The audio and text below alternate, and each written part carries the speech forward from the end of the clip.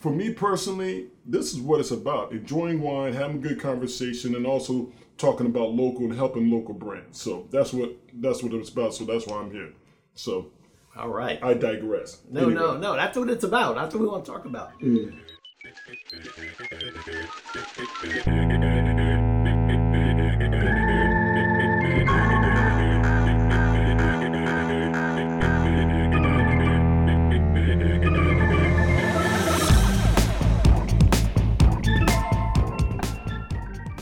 Welcome to the very first episode of Vivo and Convo with Fletch and Couch. I'm Howard Fletcher. My man socially distanced across from me. In his beautiful studio is Aaron Couch. How you feeling? I'm feeling pretty good, man. In fact, I'm feeling wonderful this morning. Wonderful. I'm glad we just got started with this finally so I can relax. I've been waiting to get this started. Yeah. So as you can see now the perspiration is starting to die down because now we're in the mix. It's like before the big game. I need to get in the mix, man. So thanks. Okay, well listen, the mission, I want to tell everyone out there, the mission of our little show here, we want to discuss media, sports, and politics, right? That's correct. While sharing a bottle of wine from the DMV, which means Maryland and Virginia. For those of you who aren't from the area, it's DC, Maryland, and Virginia. There aren't a lot of wineries in DC. There are none that I'm aware of. If there's some, I'd love to find out about them. We'll also probably work in a few craft brews here and there. You know, a lot of craft beer makers here. And I'd love for us to try some of them. And a few distilled spirits, if possible. Well, I'm with that. Look, no argument for me. I'm with that. You know, there's a lot going on here in the DMV for us. So, and you know, one of the missions we want to do, we want to shine a light on the winemakers and the distillers and the craft brewers here because, you know, I listen to a lot of podcasts, I read a lot of things about the alcohol trade, and you never hear that much about this part of the country. And I think this part of the country, we have a lot happening that needs to be recognized. So hopefully we can help do some of that. You really don't find out about the wineries until you really get here. That's how it was with me and my wife, with the Virginia wines, then also being in the hospitality industry as an entertainer. Right. You start finding out about the different venues, and a lot of them are vineyards in this area. So, yeah, you're right. It's something that when you get here, you find out it's a nice thing to come across. You're like, okay, I got options to be social. Well, you know, I think the Mid-Atlantic wine trade, we're kind of like Napa Valley in the 70s. You're talking about the infancy. The where we are right now, you think it's they got so far to go. Well, yeah, see, we've been making, well, when I say we, Virginia, that I'm aware of, been making wine since the colonial days. Thomas Jefferson famously, you know, grew grapes and made wine on his plantation. Yes, Thomas Jefferson had a plantation. We know this. Yeah. And his family picked the grapes. And they weren't getting paid. Anyway, so we've been making wine here a long time, but I don't think winemakers really knew what they were doing very, very much. Okay. You know, as like they do now. I remember I went to college down in Georgia in the early 80s. I remember coming back, seeing an article in the Washington Post. And they talked about the Virginia wine tour. And I didn't even know wine was being made in Virginia at that time. Okay. And I was intrigued. And you're from D.C. I'm from D.C., but and my family's from Virginia. Yeah. And I really didn't know anything about it. Okay. And I asked some of my friends who were still in the area, have you gone on these wine excursions? Have you tried Virginia wine? And all of them, to a person, said, yeah, it sucks. This wine's terrible. I'm not going, that's terrible.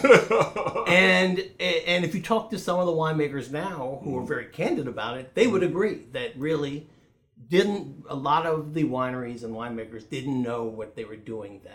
Right. They didn't know the terroir. They didn't know what grapes to plant, how to even cultivate them, and even how to make wine as well as they do now. Now, all of that has changed, and Virginia is much like the Bordeaux region of France as far as the temperature and the climate, the topography, all of it. The proper latitude. It's at the proper latitude. Right. So, so anyway, we're making good wine here, and we want to help highlight that.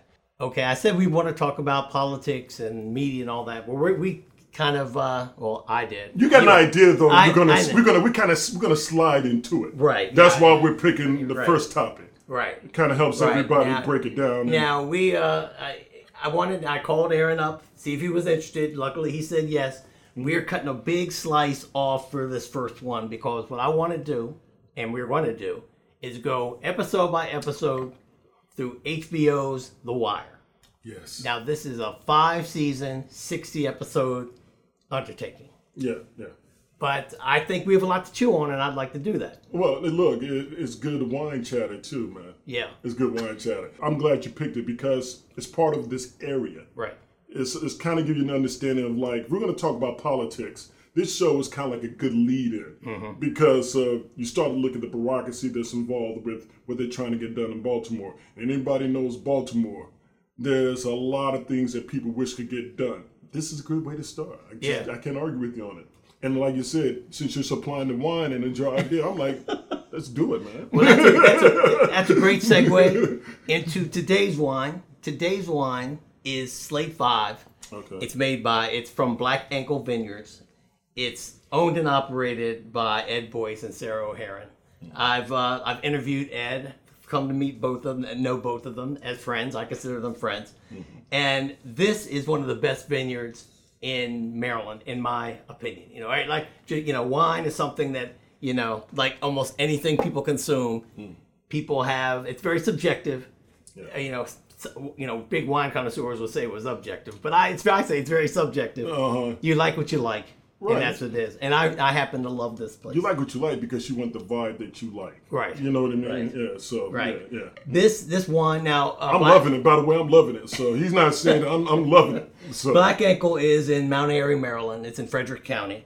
And we're going to get back to this later on. There's going to be a section where I'm going to devote to the wine. And I'll tell you a little bit about it, more than you probably want to know about it already. But that's what wine we're drinking here, if you're wondering what's in our glasses. So, and I chose this wine to start off with because it's a Maryland wine, and The Wire takes place in Baltimore. So this episode, we're going to just set the table for you, talk a little bit about what The Wire is about, a little bit about David Simon and Ed Burns, who are some of the creators of The Wire, get you a feeling about what the times were. The Wire, started out around 2002. Yep. So I want to get everything in context so that when we talk about these episodes, everyone has a feeling for what we're talking about. And hopefully, if you're, become a regular listener of the show, you'll go back, rewatch these, and experience this with us. That's my hope, at least. So before we get started, I want you to know, I guess we should introduce ourselves so you know who it is, or these two knuckleheads that are talking to you right now. So, Couch, what do you want us to know about you? Tell us a little bit about yourself. Well, my name is Aaron Couch. I do music production, music composition as well. I do things associated with any type of media development. I'm also a big history buff in terms of music. I'm really big on politics. I'm not only big on politics, but I'm big on progression, especially local politics. One of my idols, one of the people that I look up to, is Gordon Parks. Gordon Parks was a photographer. He was sort of a Renaissance man. Filmmaker. Yeah. So the main thing that I'm always trying to do is try to maximize my resources and network with people who are all about trying to get to the next step. And it starts locally. So Howard reaching out to me about this, The Wire is local, and he and I both are all about supporting local brands. This is a perfect way to begin. So I am a media guy who is about progression. That's who I am. So okay. Yeah. Well, listen, I'm Howard Fletcher. I was born in D.C. I was pretty much raised in Silver Spring, Maryland. So I consider myself, even though I say I'm a child of D.C., I'm a Marylander, born and bred. So I can really relate to a lot of the Maryland things in this show. That's one of the reasons I picked it. Mm-hmm. I also think The Wire, and I'm not alone in this, I think The Wire is the greatest scripted television series ever produced for television, in the history of television. And I will go back to that consistently as we go over these episodes. And hopefully maybe some of you will agree. He's going to push his point hard, people. He's going to push his point hard. Now, the other thing I want to stress is that, listen, there's a lot of media out there. This is not an original idea. It was this particular iteration of it is an original idea, I'd like to believe. Mm-hmm. But there are podcasts out there that rewatch and analyze The Wire. There are shows and written media that analyzes The Wire. So this is not a new concept. In fact, there's one that's being done right now by Jamel Hill, who is an ESPN analyst. I like Jamel. I like Jamel. Yeah. And Van Lathan. And they do a good podcast. After you listen to ours, you can listen to theirs. Mm-hmm. And they are going. But listen to ours first. That's right. Absolutely. So, yeah. But the thing that I like about The Wire is that, and I wouldn't tell you to go listen to someone else's podcast if we were like analyzing something that was very shallow, that there was really nothing to analyze. But because I believe, and others, and I'll talk about that later too, The Wire is about as deep as Shakespeare. And that's not hyperbole. I will let you know. You can't listen to too many analyses of Macbeth. You can't listen to too many people talk about what Hamlet is about. And Hamlet can be about a lot of things to a lot of people. And I think that The Wire is one of those shows. That's pretty dope. I didn't think of it that way. That's pretty dope. All right. You've been working. Now, and I'm looking down now because I want to read, because I did do a little what I like to call half-ass internet research. Mm. I looked up The Wire and Shakespeare. That's what I Googled. Okay. The Wire and Shakespeare. Yeah. You Googled that. I Googled that, and if you Google that, one of the things that will pop up is a professor called named.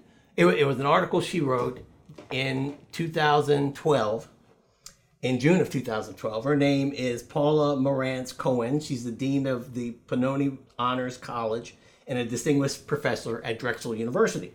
And this is a quote of hers. In this spring, alongside my regular Shakespeare class, my team taught a course on HBO's The Wire, written by David Simon and Ed Burns. We are not the first university to do this. Harvard and Duke, among others, have also offered courses on the show. Don't mention Duke again on this show, man, but okay, continue. Don't do that. All right, but... Ours filled... Tar Heels! All right, I digress. Okay. Continue. Get back to the professor's class. Ours filled up immediately. Students may have thought that it would be an easy elective, but if so, they had a rude awakening. The material was not easy. The Wire has plot and linguistic elements as complicated as any Shakespeare play. And in connection to the society it represents, it is equally as productive of thought and discussion. I'm not suggesting the show is on par with Shakespeare, but The Wire is Shakespearean in scope and ambition, end quote. But this is also a good time, and we'll mention this a couple of times. There are people who are going to listen to this podcast, hopefully, that like Maryland and Virginia wine, and I hope you keep coming to do that. The subject matter we're talking about takes place in inner city Baltimore. And along with that comes language, okay? Much like Shakespeare, if you read Shakespeare in the Old English, which is the way you should read it, there are some words and phrases that are profane in Shakespeare. But But we don't understand them because we don't speak that way today. So they'll read those in high school classrooms openly because people really don't understand what they're saying. But this is language that we hear all the time. Or at least if you hang out in my crew, you hear all the time. You hear all the time. Yeah. And some of them might be a little bit off-putting or disturbing to those people who don't run in circles where they like using that type of colorful language. So I just want to warn you because I don't want that to be something that chases you off. Yeah. That's all. Because we will play, there'll be some clips from the show, some audio from the show you're going to hear, and they're going to use the language that's used in that character would use normally. That's all. And so I'm giving that little trigger warning, that little caveat that if you listen to this podcast, you're going to hear some language. You may hear it from the host, but you're definitely going to hear it from the characters. Well, you won't hear me say that one word these guys know what he's talking about. Oh, yeah. However, you do need to understand that it is part of what Howard just said. It's part of the language, part of the culture. With a mouthful of piss, probably. Like a major don't know what that tastes like? It's a chain of command, baby. The shit always rolls downhill. Motherfucker, we talking about piss. Piss does too. Think about it. Shit rolls. Piss trickles. Downhill, though. You don't know that for sure. Have you ever actually seen Not piss to change the subject on you two charmers. But why are there only 2 ECU numbers? Dope and guns. 2 guns, The right? part that got me in the language, and this comes later, it's not in the first episode, but it's how they were talking in codes on the phone. But that was dope. That was dope. and one other thing that I just found also interesting when going into it, it opens up with no backstory.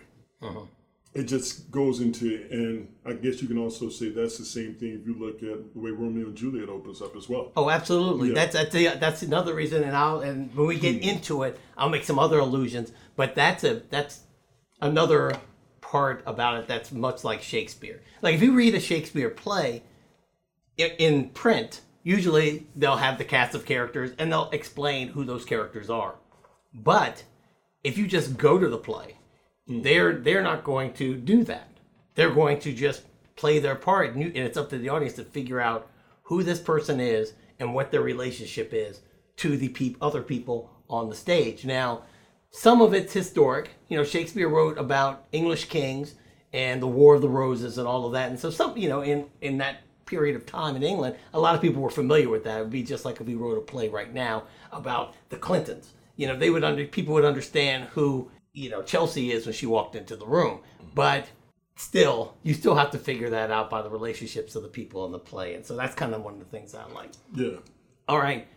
The Wire was shown on HBO. It's an HBO original. So what I thought would be important for us to do is set the table for the context of how this show got on television, because this was a radical show to come on. In fact, during the time that the Wire was on television, it really didn't get it got great reviews. It didn't really get great ratings. They didn't get great ratings. So first of all, think about, you said, the time period of things that were going on at the time, and the other shows that people were interested in, and it was just overlooked. Well, it was seriously overlooked. Now I can't remember, but wasn't Sex and the City on HBO at that time? Oh, absolutely, absolutely. So I mean, you know, it's like, okay, what are you going to watch? You want to watch Mr. Big chilling, or do you want to see some brothers struggling in the projects? So in terms of the ratings, it's like you looking for something to be happy, but it was severely overlooked. I hate that I overlooked it myself, and I'm glad you got me watching it, because you're right, the writing is very good. Yeah. The writing is very good, because the storytelling is good, because it's not making things obvious. They're not trying to set it up so that you can finish within a certain amount of time of watching the show. They're telling the story almost in real time. What happens next? What's involved? There's a lot of mentoring in the show. Well, there's a lot of mentoring, but one of the things that The Wire does very well is it looks at systems and how, not just that systems are broken, but it goes into the why of why they're broken. Yeah, it does. You know, so, and that's why I think it's very important, and I'm getting a little ahead of myself, but I'll talk about it since you brought it up. David Simon worked for the Baltimore Sun. Okay. And for 1 year, he was on the crime beat before he became an author and then started producing television shows. He was on the crime beat for the Baltimore Sun. And one thing that I like about The Wire is that it's very much from a journalistic perspective. I think everyone gets a fair viewing in The Wire.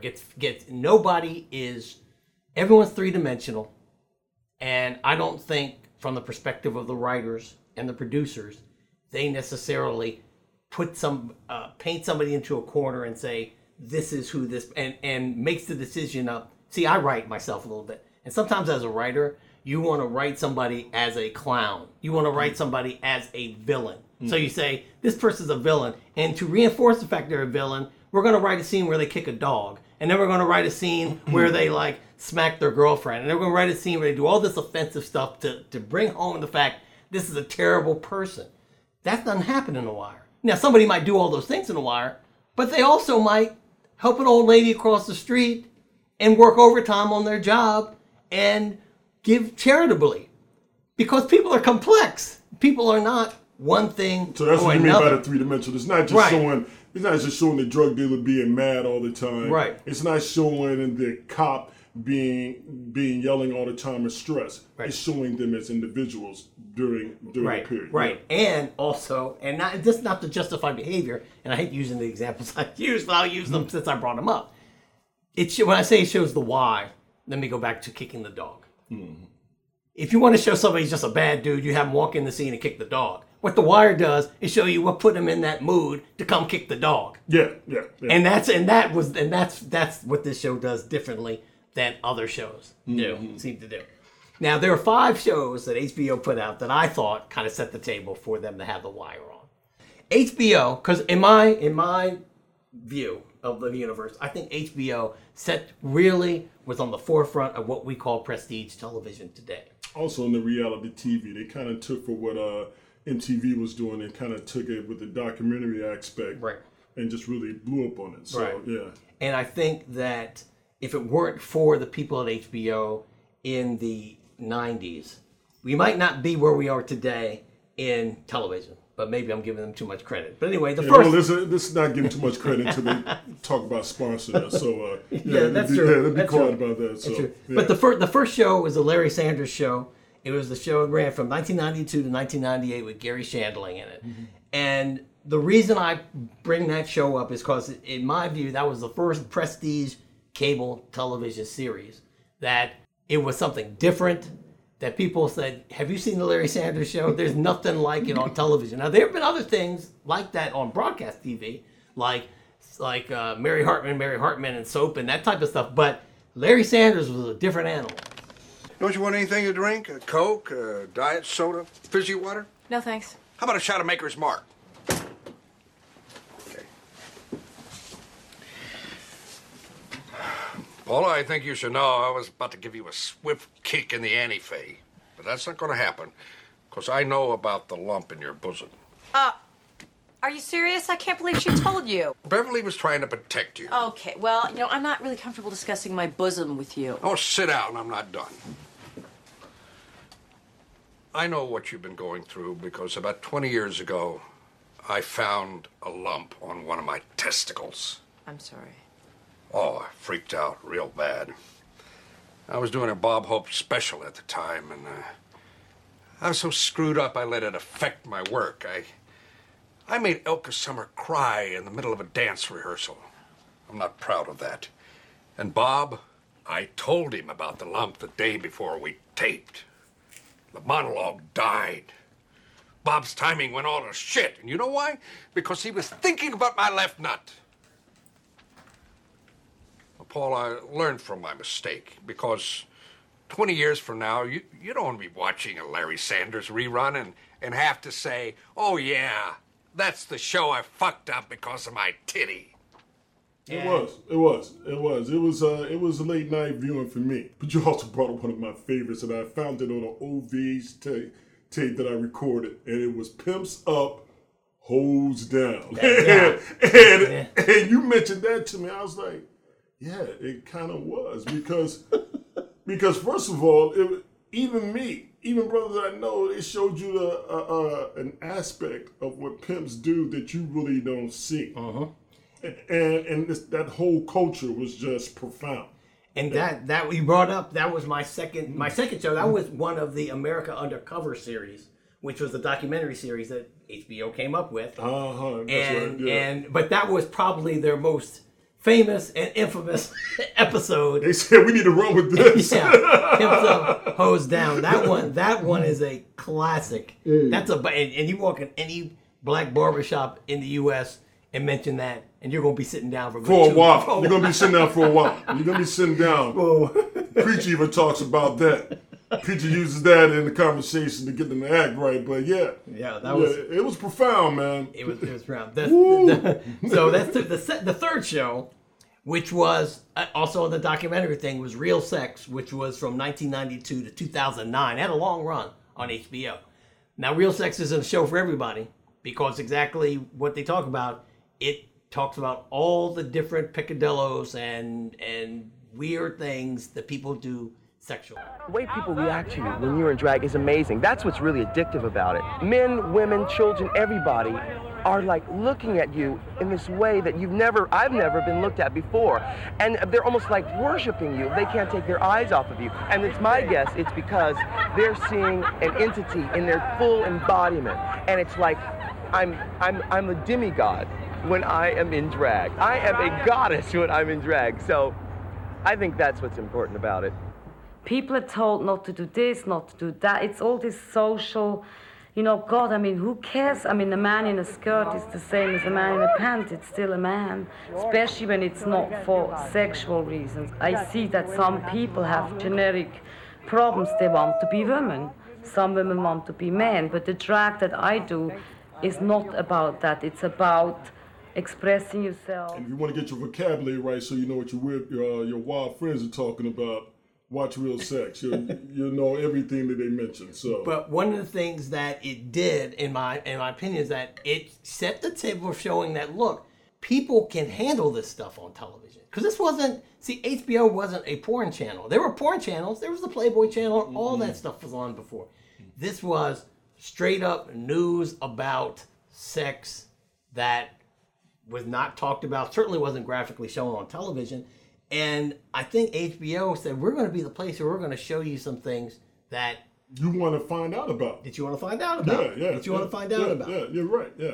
Now going back into the drama venue, my fourth one is Oz. And Oz ran from 1997 to 2003. It was a hard show to watch. Never set the scene for The Wire. Well, I wanted to mention, when I brought up Oz, because first thing, one of the original cast members of Oz, which struck me, was Rita Moreno. Now, for those of you who are young, you probably don't know who Rita Moreno is. Rita Moreno was in the original production of West Side Story. She was also, a lot of young kids knew her because she was on the Electric Company. Electric Company. She's like but Rita Moreno was the first 4 award-winning performer. She won an Emmy, an Oscar, a Golden Globe, and a Tony. Okay, Rita Moreno's nothing. She's a serious actress, and she was on this show, Oz. Oz was a penitentiary show. It took place in a men's penitentiary, and it had everything from full frontal male nudity to rape. It was just say it, man. Just say it, rape. Just say it, man. It's like it was a crazy show. It was it was one of those shows that you turn on and your mouth would be open the entire show. Like, I can't believe this is on television. However, I'm going to read a list of the actors that came through Oz. Okay. Woo. All right. Ernie Hudson. That guy was in Ghostbusters. Harold. I'll never know how to pronounce his name. Harold Pianow. You know what I'm talking about? Pielo. Yeah, Pielo. It's the brother with the dreads who was on Lost. He was on all kinds of shows. He was in the movie The Best Man. He was in The Best Man. He was on Sons of Anarchy. He was in Romeo and Juliet. He played Mercutio. Right. Romeo and Juliet. J.K. Simmons, who is, what's this guy's name? Sillinger, who is a white supremacist who, without an eye. This dude's an Academy Award-winning actor now. Okay? Yeah. Dean Winters. Dean Winters is the guy who plays Mayhem on those commercials for Allstate. That's a trip. That's a trip that Mayhem is in there. Yeah. Lauren Velez. She's an old person from New York Undercover. For those of you who know back in the day, remember that. Yeah. Christopher Maloney. That was the guy who was on SVU, Law and Order SVU, and he's been on a whole lot of other shows. B.D. Wong, who is a brother, who's hold up, man. They don't know who B.D. Wong is. Come on, right. Come on, right. I mean, one of the most versatile actors in history. Right, B.D. Wong. All right, Edie Falco. Okay, she was on Oz before she went to The Sopranos. I'm trying to see. John Seda. Talk about all the people that even also the people that just appeared on the show. Yeah, just appeared on Patti LuPone. Now, Patti LuPone is, for those people who don't know who that is, she is like Broadway royalty. Okay, she is a big name on Broadway, and she was on this show, Oz. It was crazy. It was the writing that got them on there. Right. It was the writing. It was the time in which everything was going on. Right. Oz. It was showing what the hell that was going on in the prisons. Right. Yeah. Right. So that was and finally, I don't string this out too long. Finally, my last show, and I just mentioned it, is The Sopranos. The Sopranos was from 1999 and to 2007. Yeah, Edie in that again. Right. Yep. Edie Falco. And what those two shows showed, Oz and Sopranos, was that you could make, if you had good writing and good production, you could bring on actors who weren't big name actors. You know, I heard this conversation, and it might have been. You could bring on talented. Yeah. Talented. It really attracted really talented actors to the show. Right. Yeah. I heard a conversation, and it might have been on that other Wire podcast I mentioned with Jamel Hill. Maybe not, but they were talking about what if The Wire was made today? Would it be good? You know, all this kind of stuff, because really it was groundbreaking back then. Now you can do a lot on television. They were saying, well, what do you think The Wire would be like if they made it today? I think it would have better ratings from the beginning initially. Oh, absolutely. Especially with social media. Being able to push just the different clips and everything that's involved in The Wire. So you watch The Wire, it's like, damn, that's social media right there. Right. Hold up. I see with The Wire, would it be successful today? Yeah, because first of all, it's got things that people always talk about and try to point out. See, that's the shit we got to go through. Like when you look at the first season, the first episode, found out about the pit. You find out about the pit. And think about this, how when you're watching it and you're seeing them sitting out there in that orange couch in the middle, if you're driving by, it looks like everything's just organized, there's people just out just doing what they want to do. But it's not that way. It's actually a system in place. Yo, why you act like that, yo? What for these junkie motherfuckers? So you just gonna take his money all day and treat him like a dog? How am I supposed to treat him? I don't know. But you ain't gotta punk him like that. Punk yourself. He goddamn drug addict. And you a goddamn drug dealer. So? So what? Oh, what? The customers are always right? Yo, we in the projects. The customer be fucked up. Can't get these niggas shits, man. Why not? Why can't you? Shit, everything else in the world gets sold without people taking advantage, scamming, lying, doing each other dirty. Why gotta be that way with this? Because they dope fiends. Yeah, but the game ain't gotta be played like that, yo. You can't tell me this shit can't get done without people beating on each other, killing each other, doing each other like dogs. And without all that, you ain't got 5-0 down here on our backs every 5 minutes. Throwing us around and shit. Shit, man. You think 5-0 would care about niggas getting high in the projects? Man, 5-0 be down here about the bodies, yo. That's what they be down here about. The bodies. They have a system in place where, first of all, they're able to see when the cops are coming. They have things in certain areas where you pick up the drugs and when you drop the drugs off.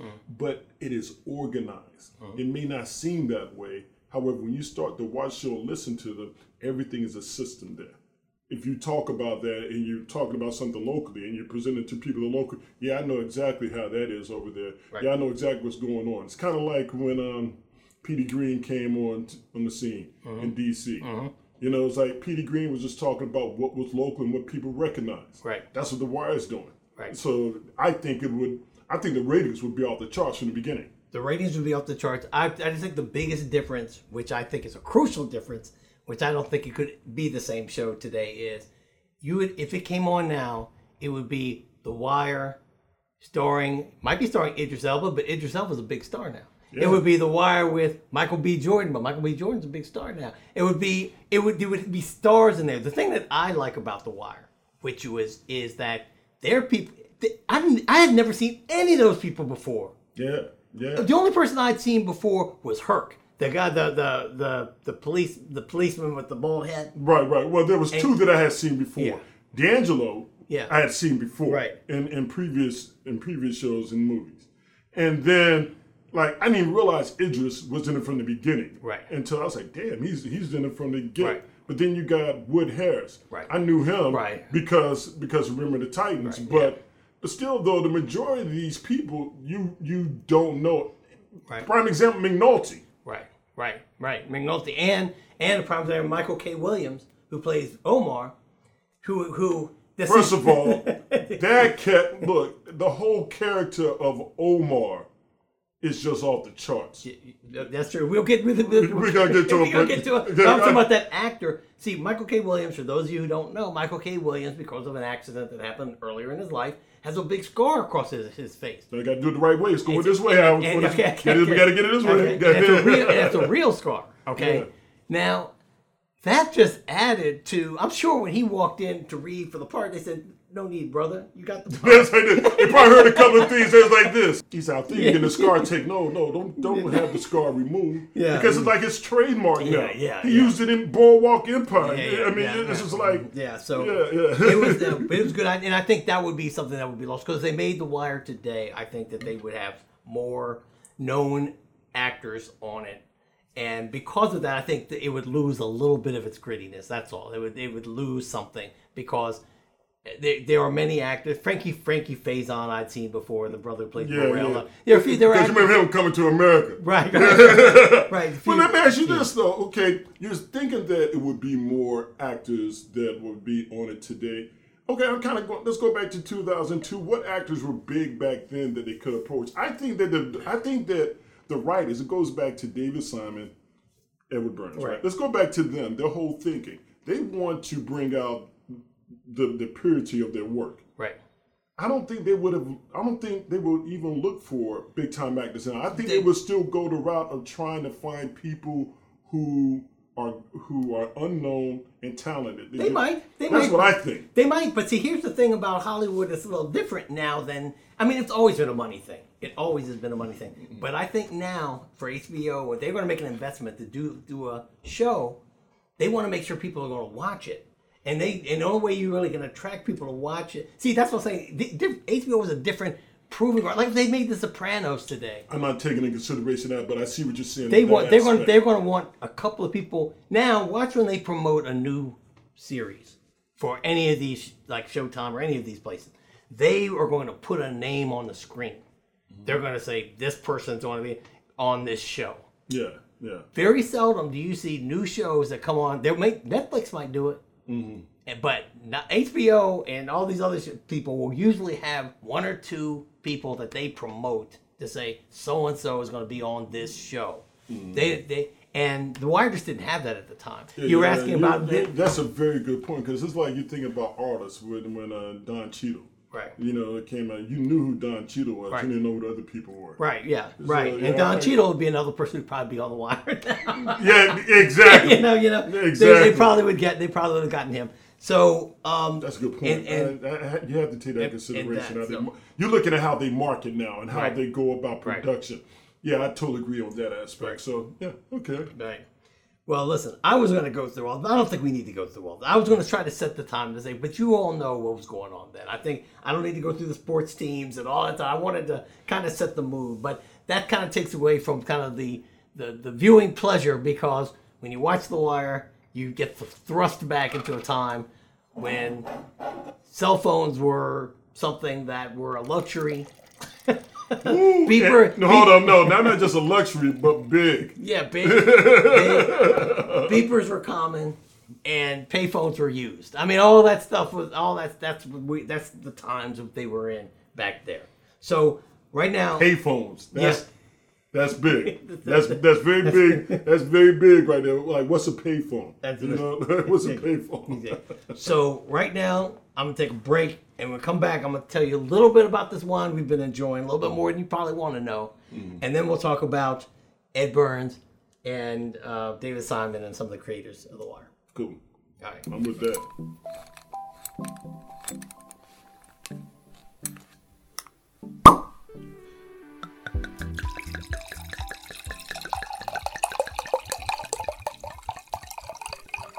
All right, well, listen, we're back, and the wine that we're drinking today is, as I said, is from one of my favorite wineries, if not the, in Maryland, Black Ankle. I'm loving it. Good. I'm loving it. Good. Yeah. It's and Ed and Sarah are gonna love this podcast. Hopefully they'll love The Wire, but they'll like that we featured this wine. Now this wine, Slate 5, is unique. What they do, Black Ankle does a lot of blends. In fact, they specialize in blends. They do some single varietals. A single varietal, for those people who aren't wine people, that's when they use one particular grape in a bottle, like a bottle of Merlot or a bottle of Cabernet Sauvignon or something. Now, usually, technically, it's not 100% Cabernet Sauvignon, which is a type of grape. Usually it'll be like 90% that and then 10% maybe Merlot. You're about to upset some people. Even though we're telling them the truth right now, you don't want to open up that can of worms right now. We're trying to get people to listen to the show. Well, no. I understand that, but I'm telling them this so they will understand our wine, because I also want to have a wine concept. Yeah, okay. Gotcha. All right. Gotcha. So reason it's called Slate 5 is because it has 5 Bordeaux grapes in it. And this particular one that we have, Slate 5, is 39% Cab Franc, 35% Merlot, 21% Petit Verdot, 3% Cabernet Sauvignon, and 2% Malbec. Now, you won't see a vintage on these blends from Black Ankle, this particular blend. Why? Because there are different aged grapes in this bottle. Okay, 13% of the grapes in this bottle were aged for 30 months in oak barrels. The balance of that, which is 87%, were aged for 18 months in oak barrels. And Ed makes these wines to taste, and that's what I like about that. So he's not so much into... Are you saying Ed's a genius? No, I'm not saying, well, he might be. Yeah. Because first of all, let me tell you, I'm loving, first of all, with a lot of different blends. Mm-hmm. I'm always looking for something that I can feel is going to be consistent from the first taste to the last. Mm-hmm.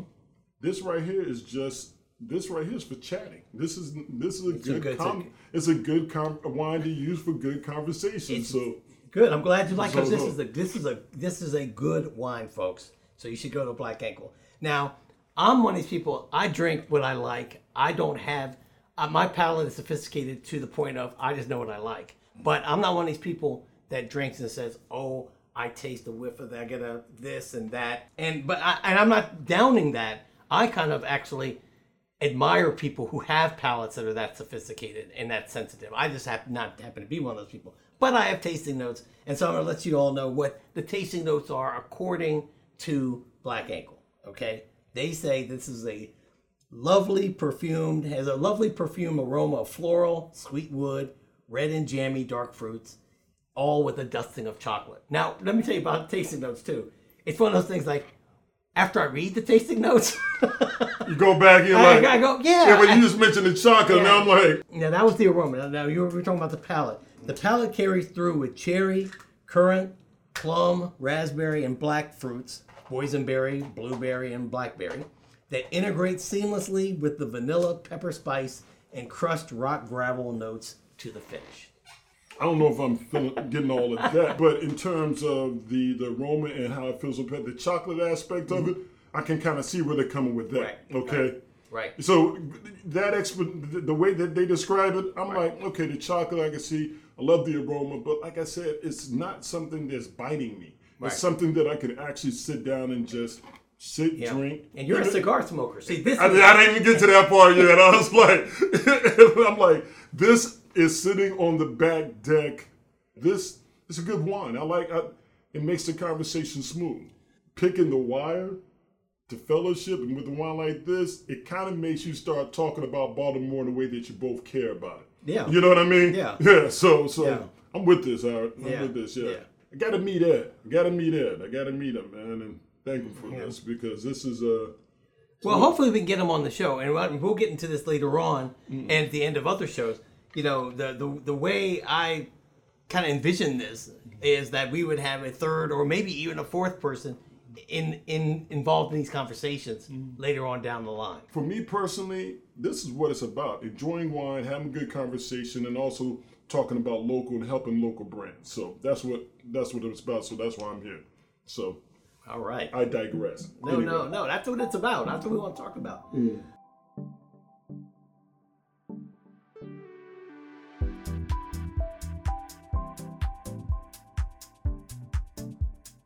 A lot of this I got off of Wikipedia, I confess, okay? But a lot of it I didn't. So I called a lot of this from Wikipedia, though. But see, The Wire is an American crime drama television series created primarily and written by author and former police reporter David Simon. The Wire premiered on June 2nd, 2002, and 9/11 happened 7 months earlier. So that's something you need to really, when you're watching this first season, that you have to be in that mindset. 9/11 just happened, and as a matter of fact, and this isn't a spoiler for those people who might be watching, but you know, there is a scene where McNulty, who is one of the detectives on the show, goes and visits his friend from the FBI, who says, we got to pull everybody out of the drug detail because we're doing terrorism now. Yeah. You know, and that was a big. Yeah, that's a big. You know, I just realized that he did talk about that. Yeah. So that does make sense. Yeah. The series ended on March 9th, 2008. Now, the idea for the show started out as a police drama, loosely based on the experiences that he and his writing partner Ed Burns had. Ed Burns is a former homicide detective and a public school teacher. Okay, something that I left out in the beginning, I bring up now. Public school teacher homicide detective. Yeah, that's a heck of a background. That's a heck of a background, yeah. Now, if anyone can listen, this is one of the reasons. If anyone can tell this story of Baltimore and the drug trade, it would be a crime reporter, a police officer, and a school teacher. Yeah, go back to what you said, though, their backgrounds. Yeah. Just their backgrounds, and you talk about the writing. Yeah. And why so many people like the show. Right. It's seen in the very the first season has 13 episodes. So the first one that was basically the pilot to kind of show everybody what's going on. But the courtroom episode, D'Angelo sitting there. Were you thinking like I was thinking, why these witnesses up there would seem like anybody who was just walking in who was against them testifying could just witness everything? It didn't seem safe. And with knowing who the writers are and their history, that one simple scene right there just said a lot, and people can actually relate to that. Right. Oh yeah, we're gonna get to that. Okay. All right. We're gonna get to that. We're gonna get to that. But no, that is a great observation, though. That's a great observation. And I thought that we had mentioned this before, but I'll mention it just to bring it home. One of the good things about this duo right here is that I'm a Wire veteran. I watched it when it came out, and I've rewatched it a couple of times. Aaron has never watched The Wire. He's just starting to watch The Wire. So you're going to get a point of view from somebody who's pretty versed in it and somebody's first impressions, which I think is valuable in anything we get. Yeah. So now, Ms. Lyles, I know this may be difficult for you, but can you tell us what you saw? A man, he was waiting for the elevator, and when another man just starts beating on him. And like the one man, he got knocked down, and the victim got knocked down? No, the man with the gun. The man who was knocked down had a gun. And do you see that man in the courtroom today?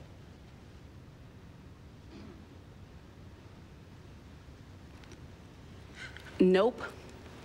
Let me go back to something that I skipped earlier, which was a big misstep.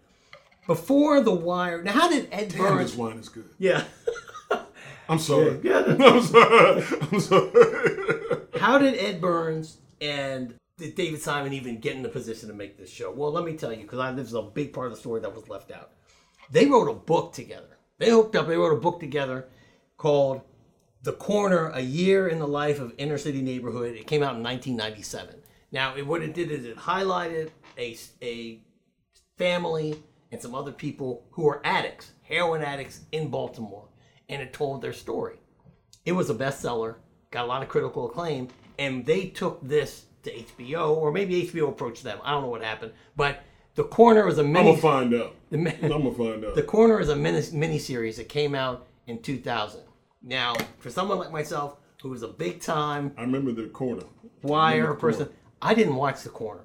I couldn't watch The Corner. Hold on, you didn't watch The Corner? I watched part of it. I couldn't watch The Corner. The Corner was too hard and depressing for me at that time. I was like, I can't watch this. There's an actress, and I need to know her name, who was in The Corner. She's been in a couple of Tyler Perry movies and all that kind of stuff. And I swear to you, I thought for the longest time, she is a for real. You thought she was real? You thought she was real Harrison. She played the hell. But think about this. Halle Berry in Jungle Fever. Yeah. She played. Yeah, sure. She played a.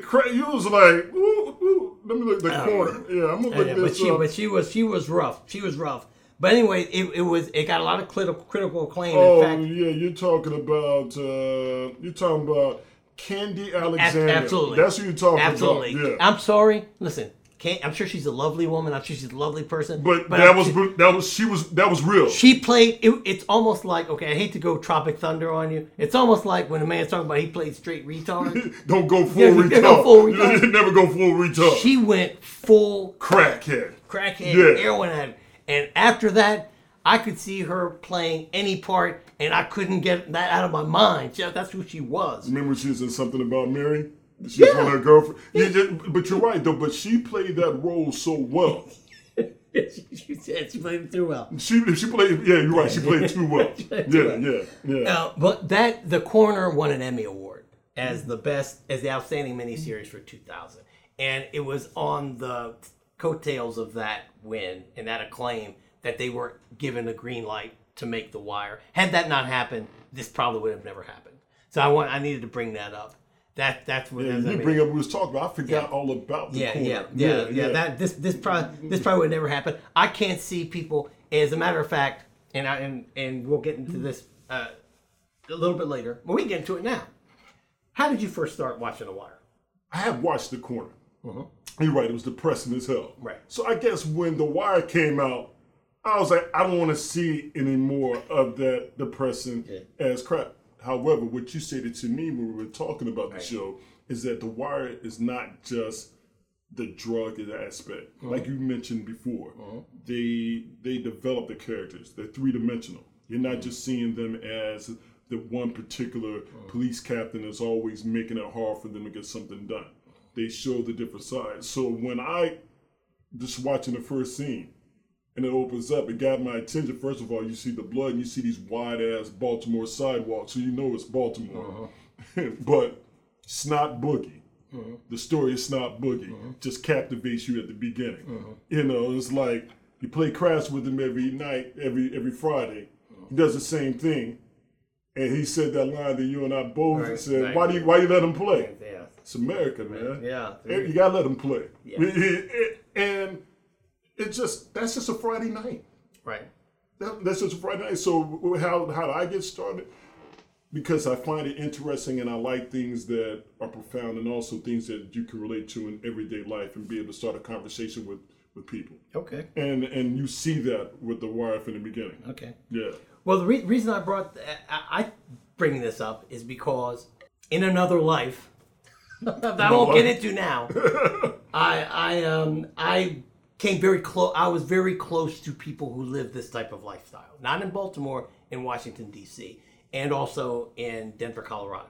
In terms of the drugs and I know all these folks. Gotcha. And so I moved back from Denver to Washington D.C., Silver Spring, in 1999, January of 1999. Okay, a few years later, The Wire comes out, and I've seen the commercials because they ran the commercials during The Sopranos, and I used to watch The Sopranos. And people were like, "Oh, you're gonna watch The Wire?" And I was like, "No, I'm not gonna watch The Wire because I don't want to see a show about guys selling drugs on the street and getting busted by the cops." You didn't want to see something that you feel was going to be stereotyping. Well, I didn't. I thought first thing, I did think it was going to be stereotypical. I did. Secondly, I have seen that in 3D. I've seen it up close and personal. I don't need to turn on the television and see. I'll watch Star Wars because I've never been on a spaceship. I've been in a drug bust, not busted personally, but I've been in that scenario. I don't need to see TV, and I know. And usually, because of my experiences, usually when I watch stuff like that, I say it wouldn't have happened like that. Right. You do say, and I have very few of those moments watching The Wire. So anyway, I had to be convinced. That's my point. I had to be convinced. What convinced you? To watch The Wire. My cousin, who is my late cousin Mark, is no longer with us, and a friend of mine who is a commercial realtor, a middle-aged white woman commercial realtor who lives in Orange County, California, she's the antithesis of the people in The Wire. Yeah. And she said, "Howard, you have to watch the show." She's like one of my television soulmates. Okay, she's one of those people you go to before you check something out. She's your or gauge. She's one of everyone has one of those people in life when they give their endorsement to something, it's gold. Okay, yeah. So she said, and I was giving her all the she's like, "No, you have to watch this show." And she's like, "I want you to watch the show," because she knows me. She's like, "Because I want you to tell me if it's as authentic as I think it is." Okay, so what was the first episode that you watched? The first episode that I watched was probably episode 3, I think, and then I went back and watched the other ones. I went back and watched the other ones, but I didn't come to it, naturally. I had to be convinced, and that's why I bring that up now because, like I said, if Ed Burns and David Simon had not won the Emmy for The Corner, I don't think they could have pitched this to the Suits at HBO and they would have gotten greenlit. That's all I'm saying. However, you also said, though, it was, and you can look at it from the production from the first season, that, they were greenlit for it. Right. But there was a lot of strings attached to it. Well, there was a lot of strings attached to it. But understand, they were going from a best-selling book to The Corner. That got them there. And then they won an Emmy. They got greenlit there. But if they just walked in off the street with this thing and said, we want to make this show about what The Wire is about, I don't know if they would have jumped on that one. I don't know if they would have. They might have. I don't want to I just gave HBO a lot of praise earlier in this episode, but I just don't. But you still got, you're still giving them praise right now, and it's justifiable because what they did, they listened and they said, okay, they listened to good ideas and they said, okay, this is how we can make it work. They kept giving leverage and they kept giving, okay, we give into that, we give it, because they kept showing that it was workable. Right. The Emmy shows work, but then not only that, with people praising it, for people who watched the show the first season, who praised it, that's kind of like what, I would say the first season to the second season was probably a big jump in viewers. Because when you heard people talking about it, people were like, really? It's good. You didn't really hear that, and you heard it from both sides, from all races. Right. People not only looking like you and looking like me, but other people like, yeah, that is you're not expecting certain things to happen. Right. And when you watch it and you go from scene to scene, it's not predictable. No, it's not. It's not. For me, it wasn't predictable. No, it's not. It's not. Just a quick overview, and I talked to Aaron about this earlier. There are 5 seasons to The Wire, and in each one they focus on a different subject, different aspect of Baltimore. The 5 subjects or aspects in chronological order are the illegal drug trade. That's what season 1 is about. That's what we're going to get into. Season 2 is the seaport system of Baltimore, because Baltimore is a port city. Okay. Number 3 is city government and bureaucracy. It has to do with City Hall and all of those politics up there. Number 4 is the education in the school system, which is deep. That's one of the deepest seasons. Some people think season 4 is one of the best seasons of The Wire. And 5 is the print news media, which David Simon had a lot to do with. You gave me goosebumps on that about the school system, because in the first episode, the first season, I think it's maybe the 3rd, 4th episode, where they're waking, where you see Michael B. Jordan as a young kid, which I'm like, it's still a trip looking at him back then. You're like, wow, he was so young. But that one scene with him waking up all the other kids who were in the neighborhood, and they're trying to keep them from foster care, trying to keep them together with their friends. That was kind of deep. Yeah. That was deep, because that goes back to what you said earlier, Howard, about showing the characters being 3-dimensional. You know what I mean? Think about how Michael, his character, how they sit there and they listen to D'Angelo. It's like the mentoring. They ask questions, but they say things and respond the way in which they're kids. But yet, I don't want to jump the gun, but the one thing that he said when that kid got killed, and he was talking to D'Angelo, he was being a child. He was being real. He said, it fucks with me. Right. He said, I'm sorry. Seeing what happened, it fucks with me. Yeah. And people don't look at that humanity part. Everybody think they're all straight hardcore killers. Right. That's not the case. Right. And The Wire shows that. Yeah, The Wire shows that. That was deep. Hold on, I got to pull myself in, because because look, I rewound that like 5 times when he said, he was just trying to tell, he was like, yo, it fucks with me. Yeah, right. And I'm like, that's real, because damn, it's open. The show opened up with that kid dead on top of a car, but they showed also the extension cord leading from another building into that building, so they could have power in there for those kids. And yet they were taking care of them.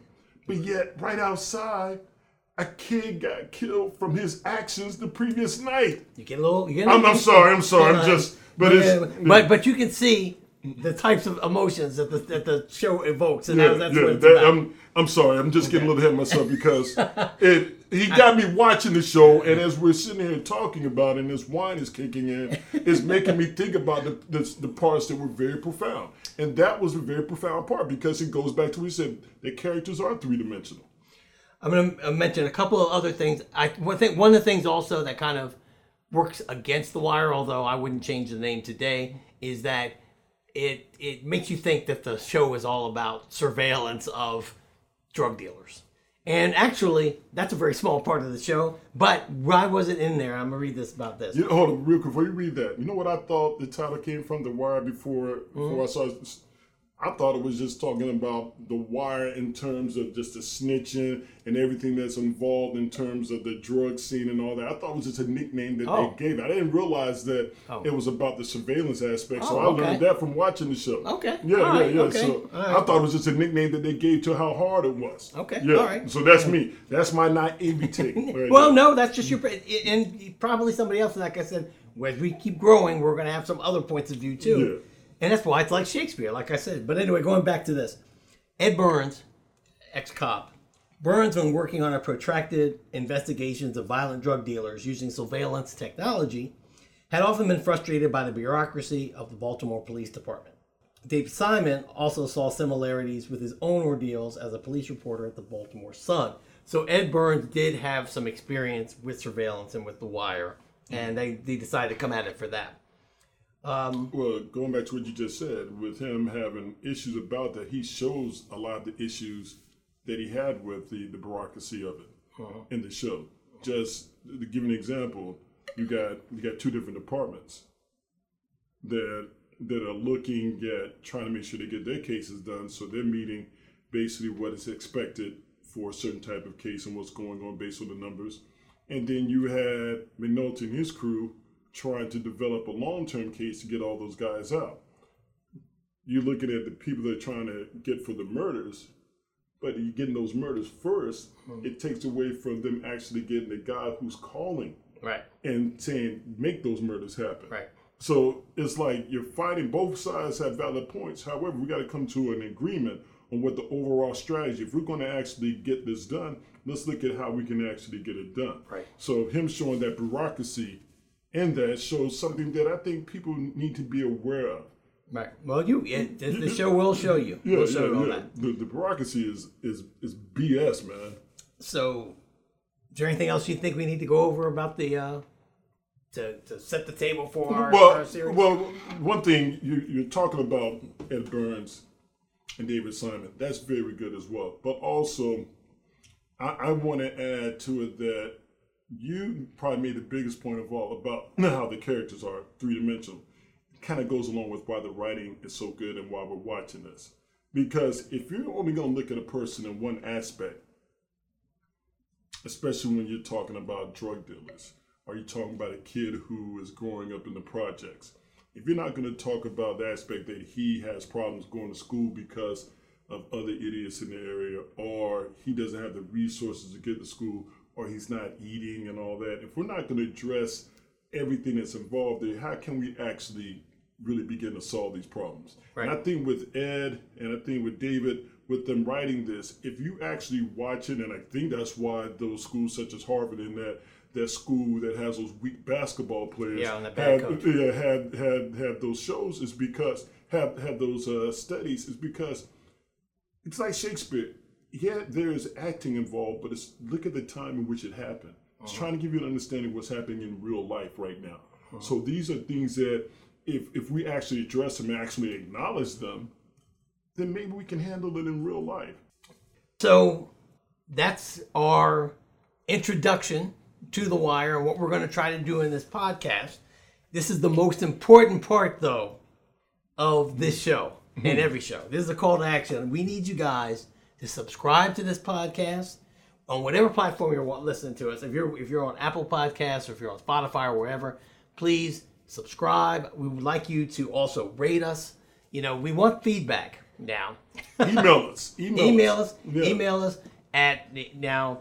It's either at couch, like the couch, like a sofa, at vino and A-N-D, no ampersand, A-N-D, convo.com, or Fletch, F-L-E-T-C-H, at vinoandconvo.com. Yes. You can also contact us at Twitter or on Instagram or on TikTok. On all three of those social media platforms, our handle is at Vino Convo. No and.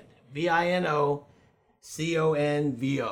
Okay, so please reach out to us. We want to hear from you. Also, if you know of a winery or brewery in the DMV you'd like us to highlight on the show, please let us know. Please email us and let us know. We'd love to have your wine on the show. We'd love to have your beer on the show. We want to do that. I'd just love to have your wine. Yeah. and of course, listen, if you're listening to us from another part of the country or around the world, if you want to send us a bottle, we'll gladly accept it and we will highlight it on the show. Just email and tweet us and we will figure out a way to get that done. We'll make sure that happens. Yeah. Also, we plan to go through all 60 episodes of The Wire in order. However, 6-0, baby. That's right. 6-0. If you'd like us to use an episode to focus on a particular topic in the news, or even a groundbreaking movie that is out, or something that you want us to also talk about, email us, let us know that. We're going to be happy to do that too. Just let us know. And finally, this is the also very important thing. If you know somebody, or if you would like to join this discussion on this show, we'd like you to be on the show. All we need you to do is to email us or contact us on social media. All this information is going to be on the show notes, and we'll work it out. Because we'd like to talk to, especially if you're from Baltimore. Yes. And if you like wine. If you like wine and you're from Baltimore and you're a Wire fan, you are for sure going to be on the show. Okay, so we'll work it out. We want to thank you guys for listening. Anything you want to say? I love wine. This is a good wine. It's a good way to start. I love wine. And thank you guys for listening. We'll see you next week. We're going to talk about episode 1 of The Wire called The Target. Until then, this has been another episode of Vino and Convo with Fletch and Couch. Smoke them if you got them. We should have talked more in the introduction about The Corner. I got to go back tonight and watch The Corner because look, it's too depressing. I don't want to talk about that. Look, I know it's depressing, but when I watched The Corner, what they did with The Wire, they took Homegirl that we just talked about, Kenny Alexander's character, and they showed different aspects like Buck. Look at Buck, man. Yeah, but look, she was tore down more than Bubs. Bubs is toe down. He's toe up from the floor up. And Candy Alexander looked worse than he looks. So, no. He's right. No.